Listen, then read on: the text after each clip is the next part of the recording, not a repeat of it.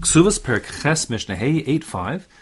So we've been discussing the idea that if a woman gets property while she's married, nechse malug, so we have two considerations to keep in mind.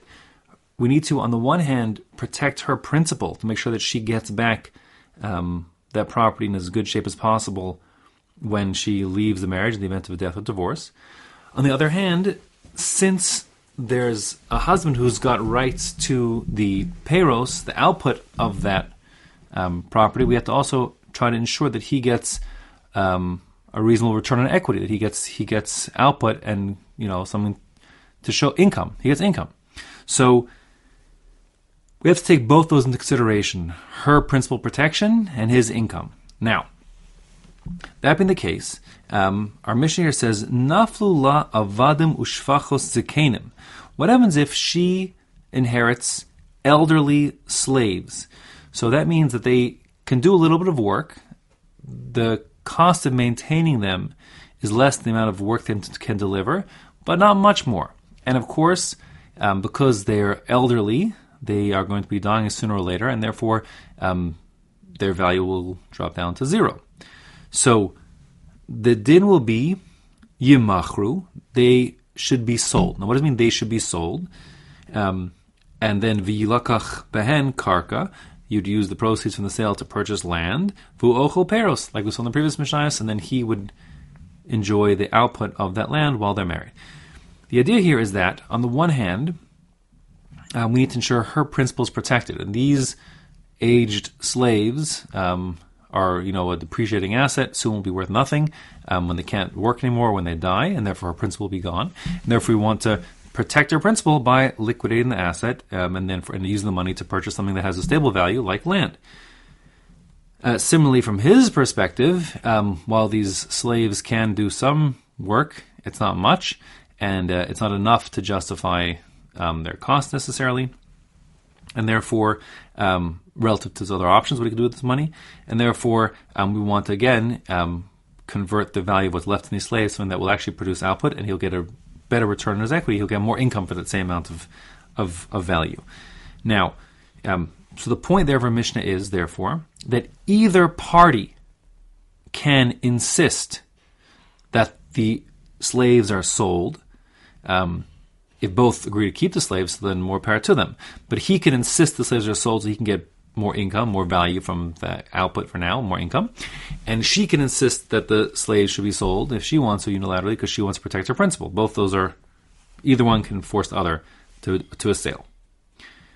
Rabbi Shimon ben Gamliel Omer lo timkor. Rabbi Shimon ben Gamliel says, no, she can't be forced to sell those slaves, mipnei shehen shevach beis avia, because they are a testament to the honor of her father's home. Meaning, the fact that a proxy, a measure of the stateliness, the stature, the economic stature of a family is measured in part by how many slaves they had in the time of the Mishnah.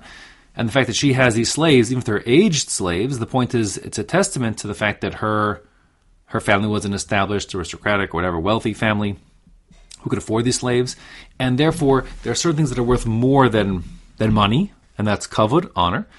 And that being the case, as the Mishnah, since it's an honor to her, it's her kavod to be able to sort of have these trophy slaves, if you will, that show from where she came. So she could say, I don't want to sell these slaves, even though he wants to sell them. The point is, and the Tanakama held, either side could force the other to sell the slaves to get money, to invest in real estate and then have output. So Rabbi Shimon Gamliel says, no, even if he wants to sell the slaves to get their output, so she can say, no, I want to keep the slaves because the kavod they confer to me and my family is worth more than the principal protection, and therefore he just will have less return on his equity because he'll have just the sort of the minimal output that these slaves are able to produce. The halach is like Rabbi Shimon Gamliel, that indeed her family's kavod can be more important than the protection of her principal, and therefore she can refuse to sell the slaves. Very similarly, naflo la zeisim ugafanim zikenim. If she inherits aged olive trees or aged grapevines, that again they do produce olives or grapes, but really they're not producing how they used to, and therefore relative to the cost, there is to maintain these plants, the return is not really great. So the din is yemachrula eitzim. The din is they should be sold for wood. V'yilakach behem karka, and the proceeds from the sale of the wood should be used to purchase land. V'hu ochel peros, and while they're married, again, he will enjoy the output of that land. The point here, again, similar to the first part of the Mishnah, is that either side, he or she can insist that the trees get sold because she wants to protect her principal, they're aging, or he wants to get better return on his equity, more income, therefore he wants to sell them and get the money to buy something else, the cherry orchard, whatever the story is. So both can force the other. Either can force the other. Rabbi Yehuda Omer, lo timkor. Rabbi Yehuda says, no, she can't be forced to sell her olive or trees or grapevines.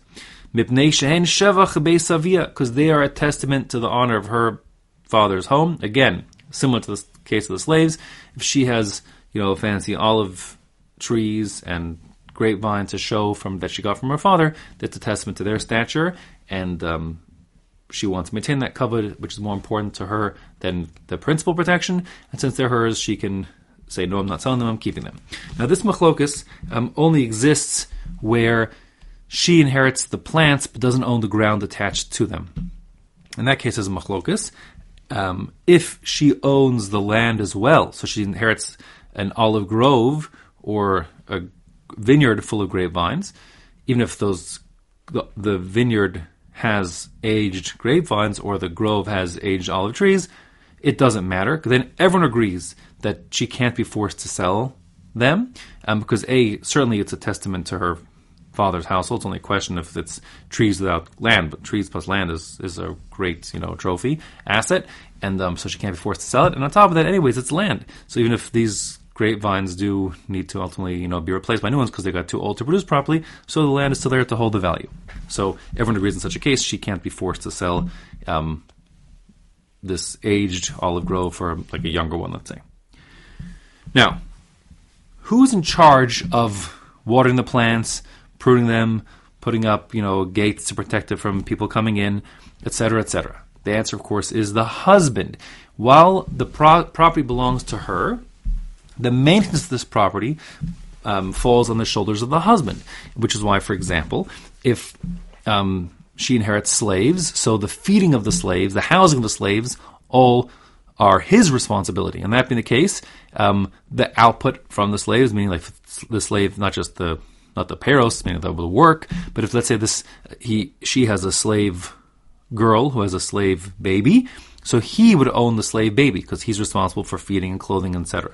So same goes with the olive grove that she inherits. He has to water it, fertilize it, prune it, etc. It all falls on his shoulders. Of course, he gets the benefit of the olive harvest and selling the olives.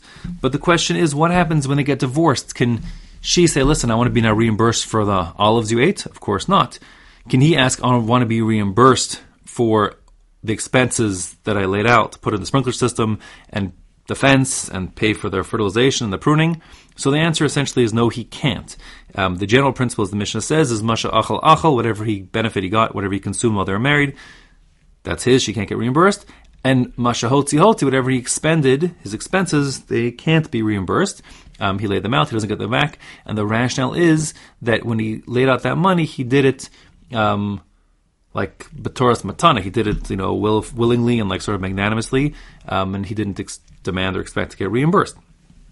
And that being the case, says the Mishnah, hamotzi hotzaos al nichse ishto, if the husband incurs expenses to maintain or improve even the property of his wife, the nichse malug, like this, say, the olive grove that she inherited, hotzi harbe v'achal kima, it doesn't matter if he spent a lot of money and only got a little bit of output, he just enjoyed like one olive harvest, or kima, he spent very little, v'achal harbe, but he ended up getting a great benefit from all the output from this orchard, or grove, whatever story it is.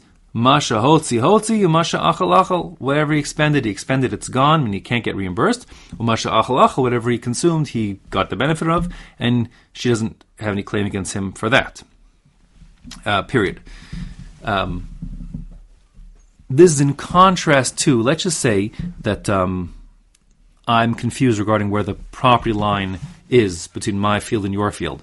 And I start doing, I put in a sprinkler system, which is, I think it's for my trees on my field, but actually the truth is the sprinklers really benefit your trees and not for me. I made a mistake. The really are your trees, and I installed sprinklers for your trees. So what's the din? The din is that I can get reimbursed for my expenses, my direct expenses, for the cost of the sprinklers themselves. I can't get reimbursed for the labor, for the time, but the actual out-of-pocket expense I can get reimbursed for. And the truth is, to be more specific, I actually can get reimbursed for the lesser of either A, the actual cost of the sprinklers, or B, the value that they gave to you. In other words, the assumption is if I install sprinklers and they cost $100, you're getting more than $100 of value because there's also the labor of going to buy the sprinklers, install the sprinklers, set them up, etc. It improves your field. But if hypothetically I bought really, inappropriate sprinklers, which didn't really help you very much, even though I spent $1,000 on them, I can't ask you to reimburse me more than the value you got from the sprinklers that you now have. Okay, that does not apply under normal circumstances when it comes to husband and wife, because we're assuming that he is not he's not able to reclaim the value because he didn't lay anything out, and he it was a deal. He was implicit was he is investing in the asset, but he's getting the benefits.